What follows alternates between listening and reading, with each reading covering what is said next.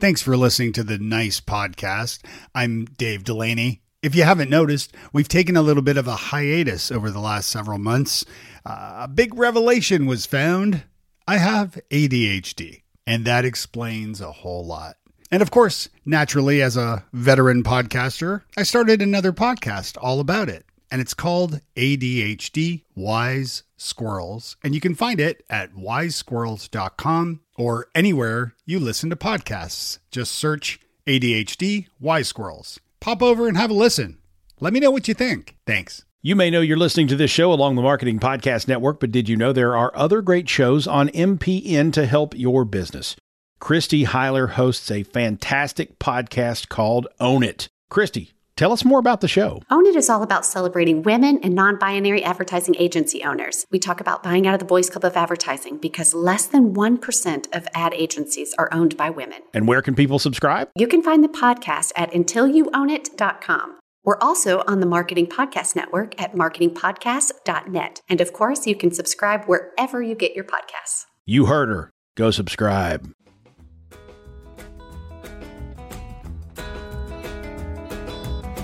Nice. Nice. Nice. Nice. Nice. Nice. Nice. Nice with Dave Delaney. Today I'm chatting with executive coach, MC, keynote speaker, and the author of the new book, The Surprising Gift of Doubt, Mark Pittman. Mark, thank you so much for joining me. Oh my goodness, Dave. It's a pleasure to be here. Thanks for having me. Yeah. I've been really excited. I know, we were just talking a little bit before we got started about how we were both in a speakers group together, and we both miss that kind of connection. So it's definitely nice to reconnect with you. We haven't talked in a while. Well, it's interesting the power of, masterminds or informal groups or gatherings where we can get together with people of like mind and expand. And it's a safe place to let our hair down, but also a safe place to intentionally grow and learn from each other's expertise. It's really great. It certainly was.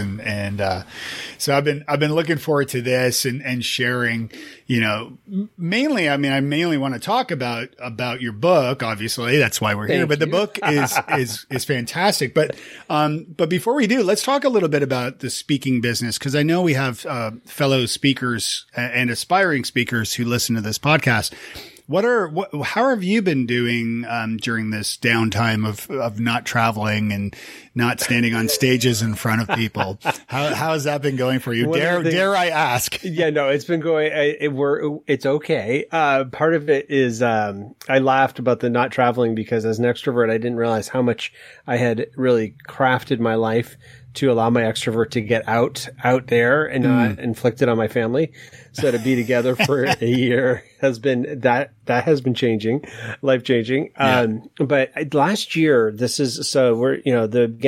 before the pandemic started, because of the speaking industry, I had noticed that this thing could be bigger than, I didn't know it would be a global lockdown, but, that there were conferences being canceled, early, like in December of 2019, we were starting to hear that. And I ended up going out to do a talk in February of 2020 with an organization, and then having a just kind of business retreat with my best friend out in the Seattle area. And we walked through my income streams and my competency to get them to where I needed them to be for the next year, which is it was incredibly, again, having somebody that you can trust with your numbers is amazing because I don't share those with many people. But the result of that that February board retreat was not, I don't know how I get speaking gigs. 40% of my income is speaking. I don't know how I get them.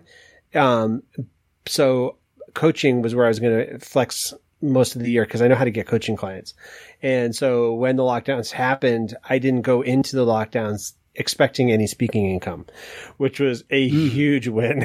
And I've been doing webinars and online trainings since 2003 in ways that people are shocked. Even if I'm just in a studio recording, people didn't realize I didn't have a live audience in front of me. So, so I have a lot of reps, and I've gotten a lot more reps in the last year from that. But one of the things I did do too, though, during that time speaking wise was, finished my certification for the National Speakers Association's CSP, Certified Speaking Professional, which is the top earned honor, in the speaking industry. So I had to look at over all 10 years of, the past 10 years of speaking, make sure I had a certain income level for 5 of those years, income level you could live on for 5 of those years, and they specify what that level is. It had all the updated contact information for all the people that hired me so that they could go back and check to make sure I qualified in a certain customer service and expertise, settings or whatever their survey, and then submit a keynote, and have it reviewed by current CSPs to see if it meets the criteria. And I earned it in the midst of that. So I'd finished the paperwork. And so I was really glad I did it all before the lockdowns because it would have been really hard to keep up the minimum number of gigs that I had to have. It had to be 250 gigs and just, yeah. Congratulations. That's huge. That's a big deal. Really a big honor. A lot of certifications are external validation that, are really only important to the person getting certified. But this is one that, I feel like I really have earned. And I've had other people that actually have heard of it, even if they're not speakers, which is intriguing to me because it's still relatively obscure outside of the speaking profession. Well, I think also part of that process that you went through for that application is something that, nice makers can do especially in a consulting type of role or coaching or something like that, where, or speaking, of course, where and I've done this exercise myself of going through, but like formally sitting down, going through your calendar, going through old agreements and invoices and such, and making a full list of all of your previous clients, and then making a note next to them, like for yourself internally, of making a note of how that, rolled out and how it went and so forth. But then finding that these people, I mean, hopefully, most of our listeners have a great track record with their clients like you do, I'm sure. And I have great, feedback. But this is a good process to go through people that have hired you before. Yes. And then start knocking on doors again. If you find that business has dried up a little bit or things are kind of slower right now, these are relationships that you have. Did you do something like that? I had perhaps? to do so I went back to each one because I had to have the updated contact information, and I was genuinely filled with joy every time I saw some of these gigs because I remembered them. The 2 challenges for me. One, my first book was Ask Without Fear, which was for the nonprofit, for accidental fundraisers, board members and nonprofits the nonprofits needed them to raise money. So many of my talks were to in the nonprofit space, which is all volunteer committees. So they come together to put on an event and then they disband. So it's not like you're speaking with a static person at a company. Yeah. For the vast majority of mine. The other thing that I had to avoid doing was saying, thanks for taking a risk on me. Because they weren't taking a risk when they hired me. They thought I had the goods to deliver when they hired me. That's why they paid me. Sure. But I know how much better I am now. Yeah. And so I had to really, the first few emails, I had to really continue to not hit send and just reread them and make sure that they would still feel good about the choice they made 10 years ago. That's interesting too, because you look back at your old decks, perhaps. I know I do. And cringe at oh gosh, what was I thinking with this design layout? But you also, one of the good things, if anybody does this, any of the listeners, one of the good things I found about keeping my old decks is that I cut out parts that I forget how good they are. Yeah. First time or whatever. And then I build my next talk based on the most recent slide deck. And now I'll go back into some that I gave 10, 12 years ago and realize, holy cow, that was a really good bit. I really am missing. I could re-add this. Authors may go through this too. I was reread my book, Ask Without Fear, to write it as, I have a couple of Ask Without Fear for certain sectors. So it's like my Chicken Soup for the Soul. And I was rereading Ask Without Fear, and I kept thinking, I should have said this. And so I was starting to type it out on the manuscript. And the next paragraph actually had that. Nice. Oh, okay. Maybe I should just read the book again and refamiliarize myself with what I said, the way I presented it here. Yeah. That's great. Well, tell me, so how did the idea, so for everybody listening, the surprising gift of doubt, use uncertainty to become the exceptional leader you are meant to be. And I love the book. How did the book come to be? Well, this is the book that, there's so much of, I had a concise answer and about 3 just kind of railroaded in my brain just now. Sorry about that. My train of thought just collided. It came to be out of a number of different spaces. One thing was, for years, people have asked me, what do you do? And I would say, well, I'm an executive coach. And they'd say, oh, okay. And then they'd kind of process it and their face would crunch up a little bit. Their head would tilt and they say, so what do you do? Right. And because coaching isn't consulting where you come in with a formula and this is the formula you do and you start at point A and you move to point D. Because coaching is very much about the coachee, the person being coached and their brilliance and meeting them where they are. My operation has always been, I help people excel and mission, vision, values, leadership. That's always been my space. But when you say that to somebody that has a problem they want fixed, that sounds kind of like you're selling snake oil or, it's all smoke and mirrors because you're just saying, no, trust me, I've got it. So what this was trying to show them in need, trust me, I've got it. There's a ton of tools that I use. They're organic. We'll only use the ones that will help you. It's just like any toolkit. You don't always have to use a hammer if that doesn't fit the situation. Right. So, I've been trying to do it for about 6 years. I have a lot of discarded drafts on my computer, but when the pandemic hit, my wife and I agreed. She said, this is it. We need to just kind of go full bore into this. This is something we've been trying to have for Conquer Leadership Group for a while. So, she gave me full permission to do that. And, it's been so honoring. It's so well received and it's my 8th book. So when you get excited as an author with your 8th book, it says something to me anyway, because the team at Page 2 Publishing, edited a book that I enjoy reading too, which is really, really cool. Yeah. Yeah. And Page 2 are fantastic. Yeah. We're actually chatting now. Good. Yeah. Yeah. And so tell me about your relationship with your wife in that way. Like, how is she, what's her name again? I'm sorry. Emily. Right. So Emily and I, we got married right out of college and whenever people hear our life story, they hear it as the word intentional. You both are intentional comes up a lot, because we did things like we left a job I loved, but it was taking me away from home and we had gotten married to do life together. And it was causing us to not do life together anymore. It was causing us to move on 2 separate kind of paths.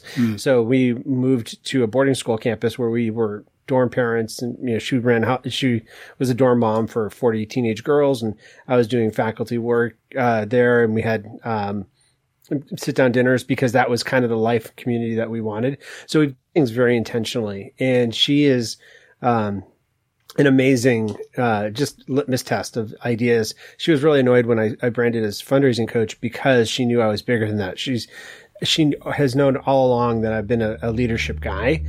I knew that fundraising had the ROI implied in it. If you said fundraising, people would, if I hire him, he's going to, increase my revenue. So, so this book too is also something that is a testament to what she has known for 20 years. This is what you offer. You help people that are struggling with that, help them get out of it. And you help leaders that have already experienced success that nobody else seems to think they need coaching or help. You're a safe person to help them. Yeah. Yeah. That's great. Yeah. And part of the reason why I asked too is, Heather, my wife has been such a support with everything I do. And so she definitely, when I was writing my first book, and for those who don't maybe have a book yet, you might realize that there is a little bit of self-doubt when you're writing a book, which we're going to talk about. And she definitely talked me off the roof multiple times. So. Oh, that's so helpful. Yeah, big time. So let me ask you very quickly, what is the nicest thing someone has done for you recently? Well, we're in this midst right now of, at the time of this recording, my wife just had a major surgery on her foot or her leg. And it was the first major surgery in our 26 years of marriage for either of us outside of childbirth. So not that was surgery, but it was medical. Yeah, sure. So I think that what we've been surprised by is the families that are bringing over meals and flowers and sending us cookies and stuff.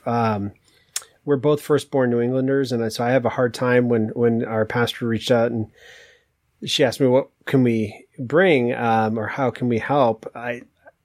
my knee-jerk reaction is always, I can do it myself. Pull myself up on my bootstraps.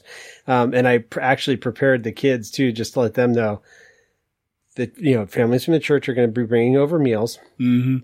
Just so you know that, and whether we need it or not, it is a right thing for us to receive it. Well, we haven't realized how we're at the end of that first wave of meals, and it's kind of, we're just realizing how nice it was to know that every other day or so, we weren't going to think about meal prep.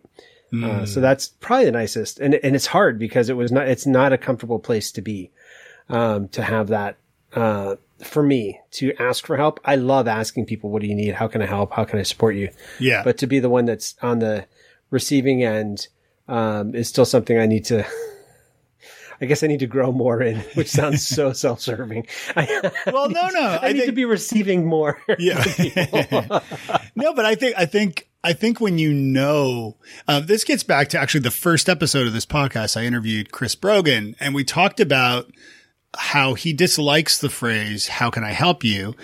Because instead it's better to find a way to help someone and offer that, or even just provide it. So in this case, yeah. And in this example, I mean, you know, your folks there knew that you needed, this is what you were going to need during this time. And so they went out of their way to provide it. Well, so and somebody just asked also, how can I help you over the weekend? And it was fun it was exactly that. I don't know, but but at least I could say, but families have been, you know, providing meals and sending flowers. And those have been remarkable. One of the things I did tell our kids was, we may not like the food and we can throw it away. We will give ourselves permission to freeze it or throw it away, depending on right. Yeah. So that it allowed them to receive it with more open hands too. Cause,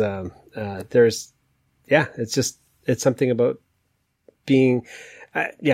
receiving somebody else's generosity. My whole career has been helping people be generous to causes that they support. Yeah. Or to, you know, teams that they have built up as entrepreneurs.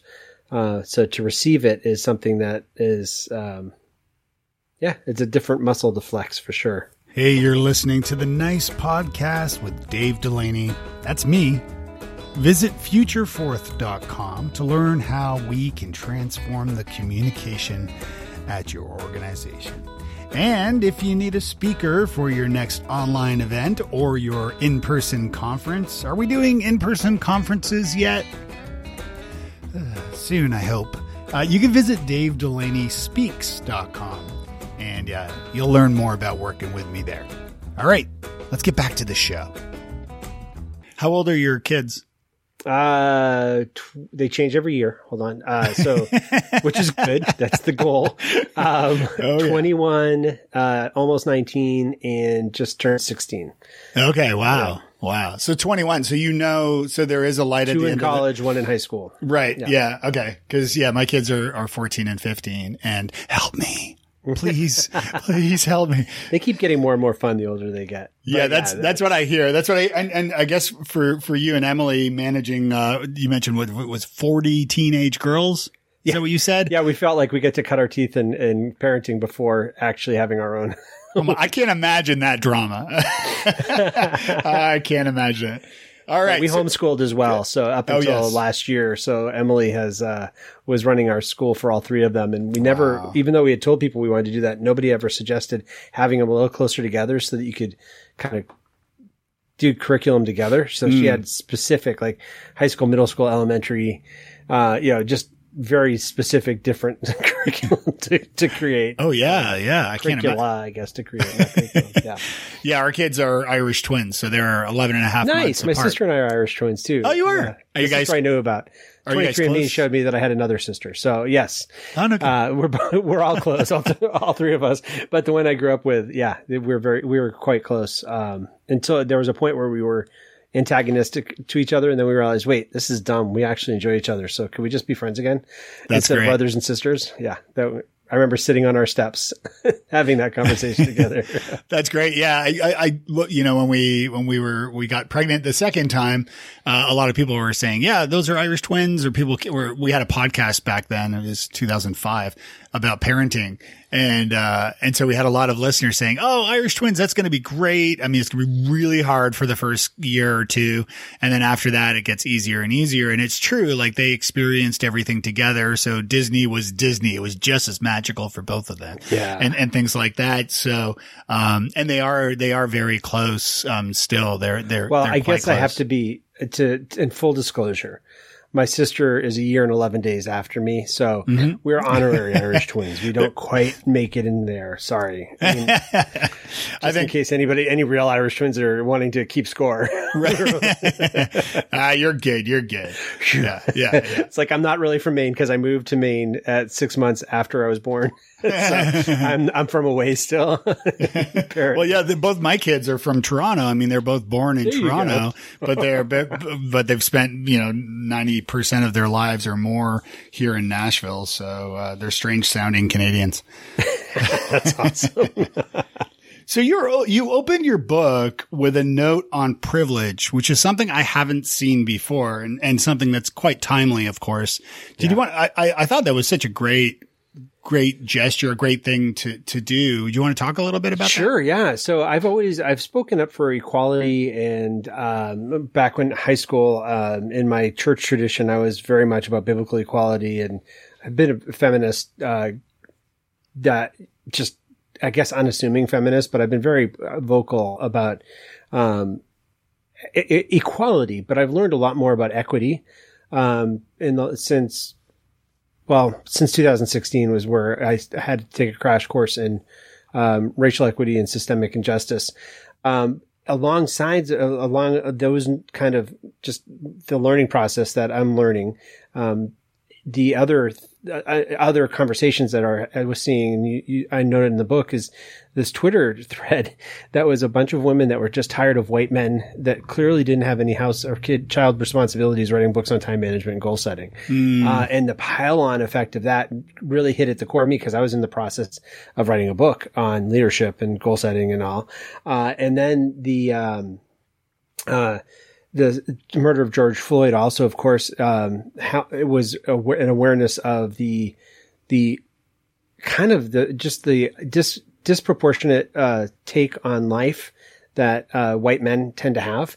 And I guess it was also, the third part was a great podcast called By the Book, where the two, Kristen and Jolenta, the two hosts, take a self-help book and live it by the book for 2 weeks. And so they've been doing this for 4 years now, and just hearing some of that as women and women of color, and there's just a different perspective about how white men kind of seem like the systems have been in our favor for so many centuries that when we realize we're not the center of the universe, we tend to write a book. There are the books that come out of that tend to be white men realizing, oh, the world doesn't revolve around me, and here's what I've learned. As though nobody else knew that. As though women in misogynistic cultures didn't know that.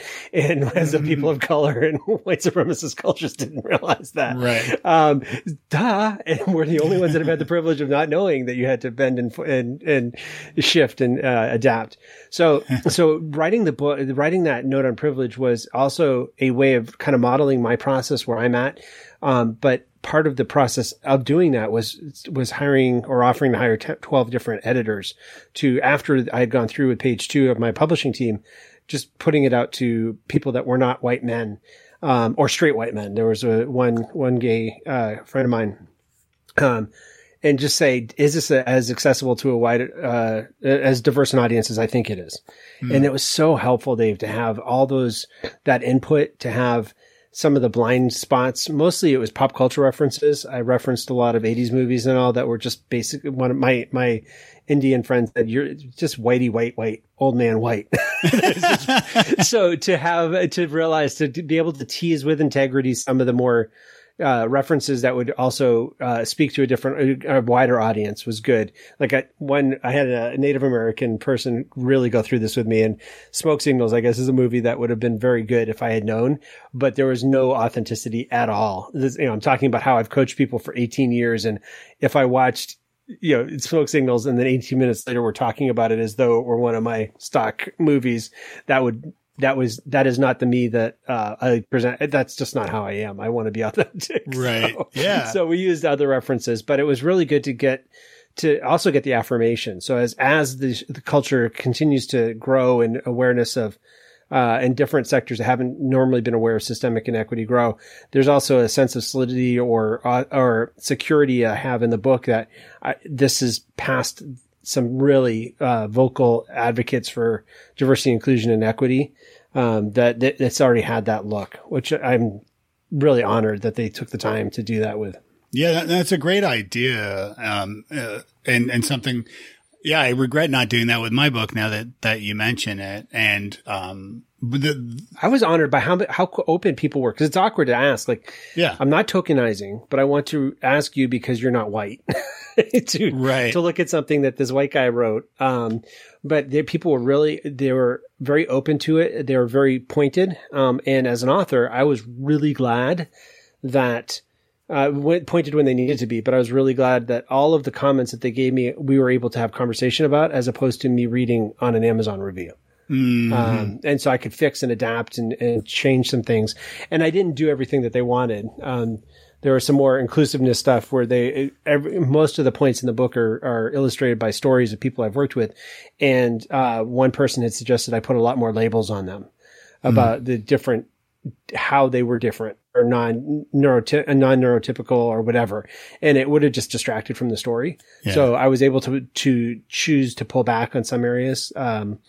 But it was really helpful. Yeah. I'm just, as another white male, I'm just really glad that you kept all the references to the Dukes of Hazzard in there. No, I'm just joking, people. What? That would never, I was from Maine. We didn't even watch that. My parents, I think it was probably because, I know Boss Hogg, but yeah, I think Daisy was a little bit too scantily dressed, so we weren't allowed to watch that.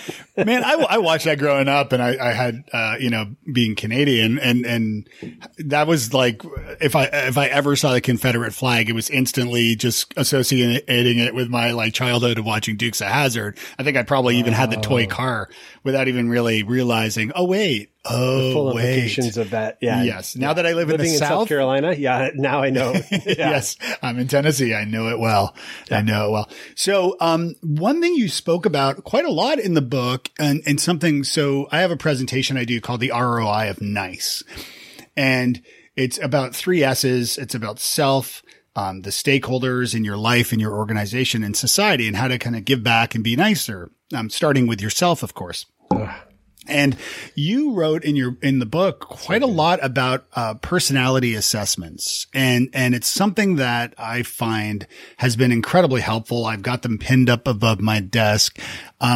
Tell me a little bit about how you maybe first discovered personality assessments, and sort of how you settled on, because you wrote, I'm not even familiar of the Hyland's Ability Battery. Yeah. That was one I wasn't even familiar with. So how did you first come across personality assessments, and then how did you? So the reason I included those in this is what I call, this is where doubt can be the gift. The gift of doubt is it could mean you're broken, and there's a lot of tools for us to be helped by, but it could mean that you're invites you into that place of looking internally, where we're told not to look at, those feelings are subjective and you're not supposed to look internally, just look at the hard facts.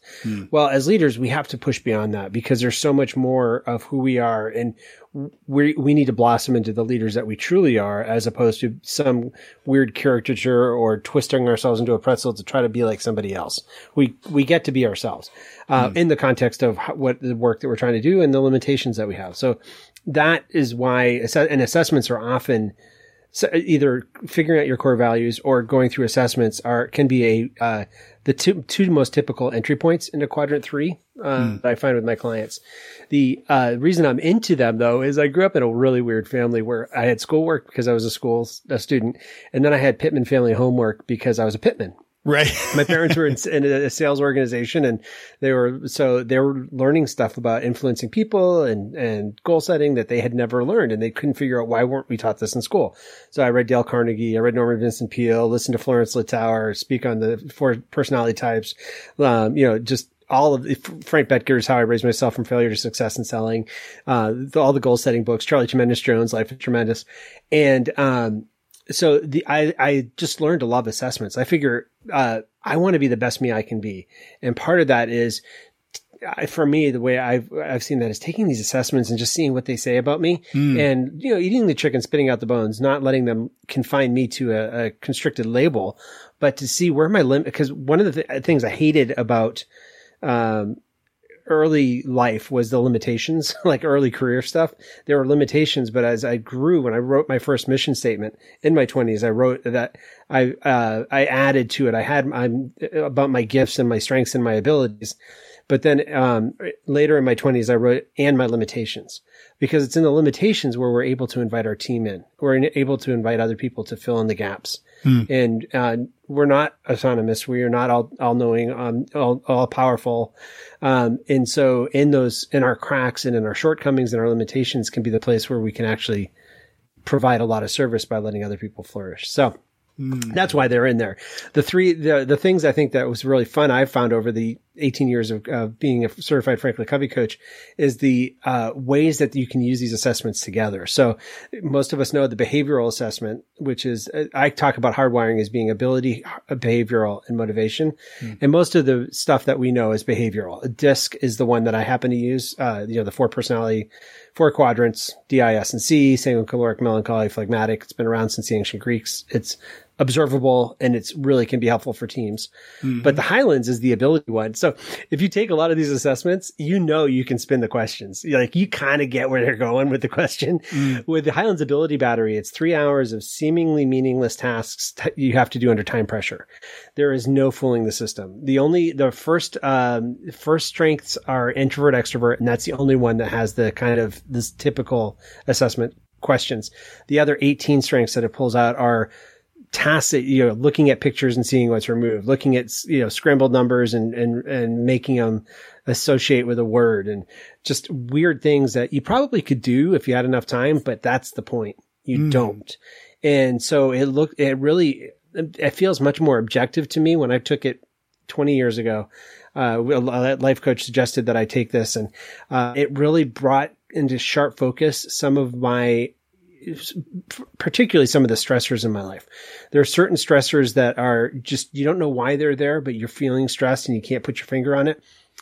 I have found that often there are 5 strengths that need to be expressed if they're above a certain press point, and the Highlands pulls those out. But it also shows you how you learn. There are 5 different learning channels it tests, even though we only do 2 in our schools, listening and reading. It has a full 5. And so there's a lot of different, one of the learning channels is rhythm memory. I'm not necessarily good at playing drums, but I'm good at kinesthetic learning, and people that are high in rhythm memory also are good at moving. So I knew as I navigated my career, I did not want to be chained to a desk. Because that would probably not be a low stress place for me. It would probably be less stress for me to be constantly moving and traveling and going to places I've never been, speaking on stages I've never been to before, than to be chained and confined to a desk. So the Highlands was really, yeah. So that's kind of what you can do quickly. And what I love about it, Dave, is it allows you to build out more time. If you know something's going to take you more time, and even if you feel embarrassed about it, one of the things that showed for me was, notes were going to take a lot of, like, paperwork is not my strong suit. So I have to block Thursday mornings to try to work through contracts and invoices, just because it takes a stupid, ridiculous long amount of time, but these are the ones that I have to do. I can't just put it to my bookkeeper. When I was working at a nonprofit, we had board meetings, and every board meeting started with the approval of the minutes of the previous meeting. My secretary did not do my board secretary did not do the minutes. I don't know why he didn't, but he didn't. And so I knew that after the 45 to 60 minute meeting that we did, I had to block the next 3 to 4 hours to actually type out the minutes, because if I didn't do them while they're fresh, I would not do them. So, and we would, it was just awful. It was a lot more stressful to do them later. So it helps you adapt your environment to fit yourself better within the confines of what your objectives are. I still had to do the stuff I didn't like to do. We all do. But that's why one of the reasons I love assessments is that it helps give you language to articulate that in ways that, other than, I don't feel like it. That doesn't usually pass a lot of muster in most professional settings. Well, and I think a lot of time with assessments is they really confirm what our strengths are. Like we know oftentimes what our strengths are, but they're just, we know it in our, like, as soon as we see the results of, many of these acclaimed personality assessments, is you once you go through the results, you're like, oh yeah, this totally makes sense. But oftentimes I think for whatever reason, maybe any ideas why we sort of bury those strengths? Or well, part of the thing is, I think we're told, we're trained through schooling and sports and early jobs to look at our weaknesses and how to bring those up, how to build those up. Well, yeah, you get an 80, but what about the other 20 points? You get a 97. What about the other 3 points? Or you excel in these areas, but you really need to bring up your writing so that you can get into college or whatever, whatever it is. Yeah. So I think we're trained, or our culture trains us to look at our weaknesses. And often I don't think there's a celebration of just being all we can be. There's a lot of talk to it. There's a lot of, participation trophies and stuff. But it's not really the sheer freedom of being able to express who we are within the context of a team moving something forward, a business creating, great service or products for customers. That still feels like we're cheating if we enjoy it too much. It feels like it's not really work if it doesn't hurt. So I think that could be part of it. What we do have to be careful of is confirmation bias. We can always take any of these tests. Many of these tests aren't scientifically rigorous and don't amount to much more than, what Disney princess are you? A BuzzFeed sort of test. Right. Which can be it can help also. So I think it's holding them in their proper space and then getting that, having some trusted people that can verify that with you as well. Because, here's a great example. Outside of Georgia, I was doing this training and I was including DISC in it. And I love having people move to the quadrants of the room. I just moved the whole room. I've done it with almost 1,000 people in the room once. I get them all to move into the quadrants in a really fun way, engaging way. And I had a high D, somebody who's task oriented, dominant, really very driven, say to me afterwards, well, this was all very interesting, Mark. I know I'm a high D, I'm very task, but I happen to be very social as well. So I think the methodology is a little flawed because I happen to be not only really that dominant kind of bulldozer type, but I'm also really good with people. And because I had the mic, I chuckled and said, you might think that, but you might want to ask your team. And then I moved on. And it was really funny because after the session, and I had seen the guy already, so I knew he wasn't good with people just from our time together in the training. Yeah. But afterwards, each of his team members came to me afterwards and said, "Thank you so much," because he's not. He really thinks he is, but he just is good at running over us. He's not good at working with us or collaborating. That's amazing. So you have to take it with a grain of salt, but I think StrengthsFinder is one that has been helpful for me. I'm not certified in it, so I don't teach about it, but it was really helpful to see some of my common themes and to realize, oh, that's why I feel this sense of completeness with today, because I spent the whole day learning something new. Yeah, and for me, that's something that I really kind of groove on. I need to always be learning something new, and that it's just and it's usually a good confirmation of. Where I need to grow too. Oh, all right. I didn't learn anything new today because I was just doing the stuff, but that's good because I have stuff to do.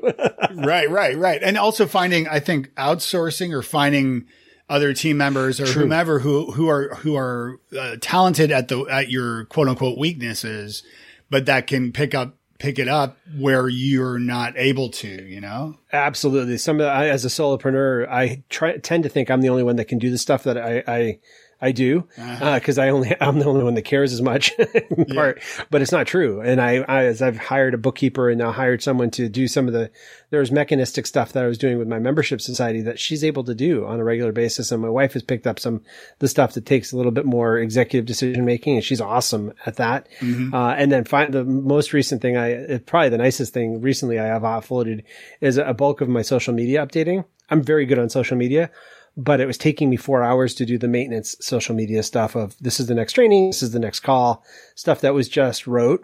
And somebody stepped in and I've brought her on, and she's adding a whole nother level of expertise with the graphics and all that I just didn't have. So I think it's one of those things of why didn't I do this earlier? Right. This frees me up to do so much more cool stuff. Yeah. And I think that's a big finding from doing these personality assessments. It is tapping into your strengths and where you're weaker, and realizing that, yeah, once you do this, you see the results. And that's when you have that realization that, wait a minute, I should outsource this, or I should get somebody to help me with this at least, or something like that. You mentioned that you're more extroverted. I too am extroverted. And there was actually just an article, a study, published. I just shared it on social yesterday or a couple days ago. I don't have it in front of me, but it was about, the findings that extroverts are, having a hell of a time with this pandemic. Go figure. And it's amazing because, I wrote about in my book and New Business Networking and on my blogs and I write a lot about introverts and I'm not an introvert, but I've talked to plenty of introverts, and my wife is one, about, networking effectively as an introvert and communication skills and things, and finding that, it's an especially tough time right now, because if you are more extroverted, well, the introverts are in their happiest place because they don't have to go to all these events. Except that they're stuck with all the extroverts. Well, if they live with one, that's a different story. Yeah. Yeah. I'm curious what the divorce rate is after COVID. That'd it's that whole thing. I'm living the dream. Yeah. It's a nightmare, but it's still a dream. But a lot of society make, us, and rightfully so, focus on introverts and think, what can I do to help introverts and things like that. But I think now the introverts are in their happy place and the extroverts are not happy, and there's no one to support them. There needs to be like an extrovert support group just for extroverts. I don't know. I've seen an introvert clubhouse room, which cracked me up because who would want to talk? But part of what I love about the assessments too is that it gives me a format or a forum to be able to share, to really build up. Introverts are really brought down in or devalued in our culture. Yeah. And so to be able to bring them up and be able to show how they can be strong leaders without having to be the outgoing, gregarious, walk around the office type person. Right. So that's a huge part of it. For me, I've had to just kind of rechannel. One of the things that the extroverts I learned from Highlands was that if you're not stimulated by new people, you'll stimulate yourself with other things, usually food. And so, just going for a car drive, has been something that going to someplace I haven't known, not necessarily getting out in pandemic, but, that has been something that's been new for me. I brew my own beer too. So there's always a new aspect of, the way I'm mixing the ingredients and the way I'm putting together the equipment. So I tried to do a few certain things that are new, that even though they're not cocktail parties and, winning over others that I've never met before. Right. Well, I find that, and one thing with eating, something that I have done a fair amount of is, something I've learned recently is that your brain doesn't know whether you're hungry or thirsty. And that 9 times out of 10, you're actually thirsty. And also that if you are drinking water, presumably when you are thirsty, you've already been thirsty too long. So even when you're not craving water or, something like that, if you're not craving a drink, chances are you are thirsty. And if you're feeling peckish, if you go and have some water, it'll actually, tie you over. And so that's something I learned recently that I'm like, oh, that's okay. Cool. I need to be doing that. Yeah. Cause I don't want to have the COVID-19 stay with me forever. Right. Yeah. Freshman 15 or freshman 5 with COVID-19. Exactly. Yeah. All right. So let's move on to the lightning round. Complete this sentence. Nice guys finish and gals finish happily. Nice. What's a nice book you recommend to the nice makers? Oh, not your own. I like Bob Burg's From Adversaries to Allies. I think that's Winning Without Intimidation is the way I heard it first. I think that's a really good one. Yeah, and Bob's great too. How is Mark Pittman nice to himself? That is the hardest question. I ask my coaching clients too. How do you celebrate? What do you do to pat yourself on the back? For me, I think what has happened since the pandemic has been a doubling down, which sounds odd, on centering prayer or mindfulness routine, and giving myself credit for sitting in a chair for 20 minutes and doing that kind of exercise. And I found it has built a lot more capacity in my life for the people that are most important to me. I'm a lot more resilient or softer in my approach to them than I would be if my brain were soaked in cortisol. So I am nice to myself by doing centering prayer on a more consistent basis. I won't call it consistent yet, but more consistent. So you mentioned this is similar to mindfulness in that, are you actually sitting quietly praying to yourself, or are you sitting quietly? I do think I am a god, but well, no, not to yourself in that way, to the God. But like, because I've been practicing mindfulness and meditation for steadily for about a year and a half. And, I've dabbled over the years, but I find that, one of the tough, like guided meditation is one thing, but sitting by myself for like 20 minutes I have a heck of a time because I start thinking of like all the things I need to do and the steps that I need to do. And like, I'll open my eyes and look at the clock and it's been like 3 minutes. And I'll be like, oh my gosh, I got to get back to this. In college, one of the things I knew as an extrovert because my wiring, even in college, I was aware that I needed to learn to be comfortable not around other people. Like I needed that. I have a strength and I have an ability, but I also had to be good with the yin and the yang, I guess. So I had studied centering prayer with a book called Centering Prayer, Catholic priest, Father, Basil Pennington wrote. And so for me, and I'm a head type too. I'm always in my head. So the, guided meditations, I need to re-explore, but for a while they really felt like, two things were happening. One was, I don't know where they're going and that doesn't make me feel safe. Like, what are they trying to sell me something? Are they trying to manipulate me? Is this just, it wasn't necessarily a safe feeling. But the other part was with Basil Pennington's, image that he gave in the book, that the one I took away anyways. You're in a deep river and your goal is to sink down to the center stream, the undertow, and connect with the current that's going on there. And there are all these, water skiers and jet skiers and people fishing on the top of the river. And those are the thoughts that come in. And so they're trying to lure you up, like they're trying to hook you up and bring you back to the surface. And you just can look at them non-judgmentally and say, well, that's interesting. And then center back down. Huh. And so it's always been within a Christian tradition that I've done these. But yes, for me, I did Headspace, all the pro levels of Headspace, and the fact that whatever the guy's name is would talk in the beginning was sort of like, could you just stop? Now I'm appreciative of it because I'm using, I think it's Insight Timer. I don't know. Yeah. I'm using something else. And, I love I talk in my head all the time. So I love the freedom to just let it go. Yeah. Just let it go. Yeah. No, I love that. That's not what I'm here for. Yeah. I'll have to talk to my dad and see if he has a copy of that because he was a Catholic priest. Oh, nice. Yeah. Basil Pennington. And there's another gentleman who does a lot of good,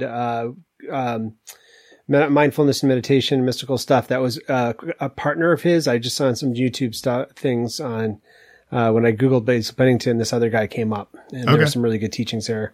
That's great.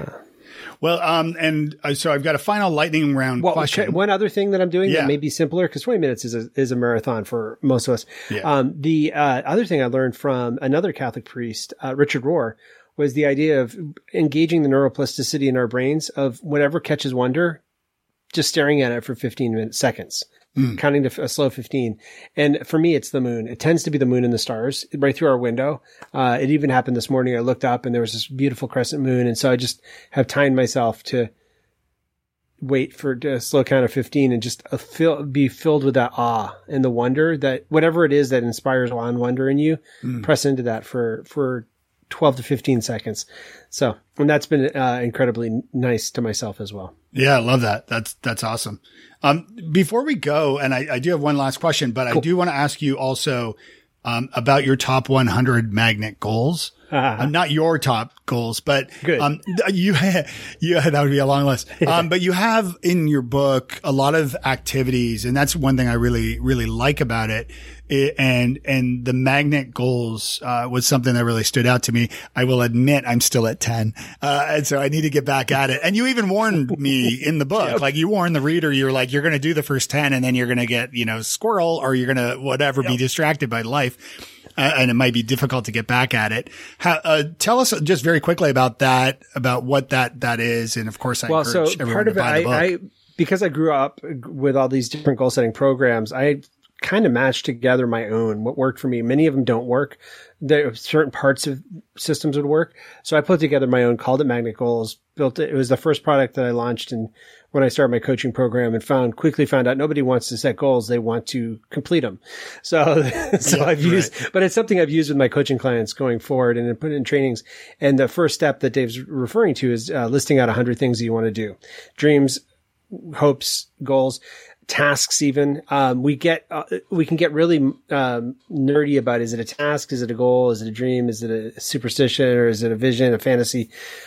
Forcing myself to fill in 100 spots lets me free of that. And I can just put everything in there. I can put everything from, my income goal for the year to being interviewed positively by Oprah. There's all, which is like a fantasy. I don't know that any connection to her yet, right? But, I can keep it in there. And as I've done it with intensives, pre-pandemic, people would come into Greenville and work a whole day on these quadrant 3 things. And it's been amazing to see how forcing people to the pressure of filling 100 spots allows you to reintroduce your humanity to your goal setting. It's not just your tasks that you have to do. It's a part of who you are. It's the hopes and dreams that you have, the hobbies that you'd forgotten that you like doing.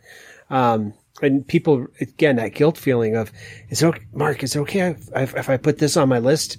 Because it's not really work related. And I'll, look at them and kind of grin and say, yeah, it's your list, list. So yeah, fill it in with whatever you want. Right. And so those don't become so if anybody else is listening and they're, schooled in goals, there's no way you could focus on all 100. So the process helps you limit it down to 3 to 5. But the amazing thing with 100 is if you just wrote a list of 100 things you want to do in the year and put it in a drawer, you'd be shocked at how many things get accomplished. I had one of my friends, that you may know, John Swanson, did, I think he got to maybe 8 or 9, and cause he just doesn't think that way. And he got really frustrated with the process. And then about 3 years later, he pulled out the list. He found the list again. And by 9, he was going really fanciful. By 8 and 9, there were 2 things on his list that were just like way beyond whatever he thought he could ever do and would be real. Wow. And 3 years later, he looked at it and he realized the last 2 years of his life had been lived in those 2 spots. Interesting. Which were like, he had actually adapted. So I think there's something pretty powerful about human beings that we are, goals. I think it was Maxwell Maltz that called us goal seeking. They're heat seeking missiles, but we're goal seeking individual people. We have an inner compass that orients around goals. And when we write them down, we start a process in motion that even if we're not aware of it continues, which is really cool. Yeah. And I've gone through some of my old journals recently. What a great process. And I used to bitch and complain about lots, in my journals. And so going back to the 90s when I was living in Ireland, Heather and I had just started seeing each other, and she had to go home for a summer, and I was wondering whether she'd come back. And so I was miserable. And so I wrote about, the common themes in my journal were about, hangovers and why I should stop drinking. The fact that I was so broke, like really broke, the fact that I, couldn't even afford cigarettes back then. And then the fact that Heather left me, and then, or not left me, but left, Ireland. And then I had no idea at the time that we would end up being married, let alone see each other again. But, I'm now over 20 years without a cigarette or a drag. I'm a year, 300 days today without beer or without alcohol. Wow. Yeah. And I'm happy. And I realized oh, wait a minute. So I think journaling and writing down these goals, like you've illustrated really well in the book, is just a fantastic idea. All right. Last question. If you had a billboard, what would it say? Oh, life's short, live passionately. I love it, Mark. That's been my motto for years. Yeah. I love it. I love Thank you. So, how can people get a hold of you and find your book too? Yeah. You can Google Mark with a C, Pittman with 1 T. And if I've done my job well in the last 20 years, you'll find me. Concord Leadership Group is where the leadership stuff is housed. The Magnet Goals is there. It's also included in the book. And The Surprising Gift of Doubt is available in all fine stores where books are sold, or can be ordered by them too. Yes. And it is really a great book. I loved it. So thank you for spending some time with us. Well, thanks for having me on. It's been really nice. Thanks for listening to the Nice Podcast. theme music provided by Alistair Crystal at alistaircrystal.ca.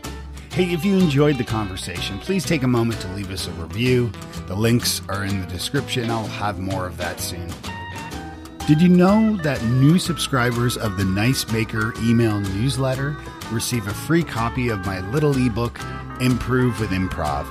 Each Friday, I share nice stories, tools, tips, and much more, and you can grab it now from nicemaker.co or by clicking the link in the episode description. I'm Dave Delaney. Take care and be nice.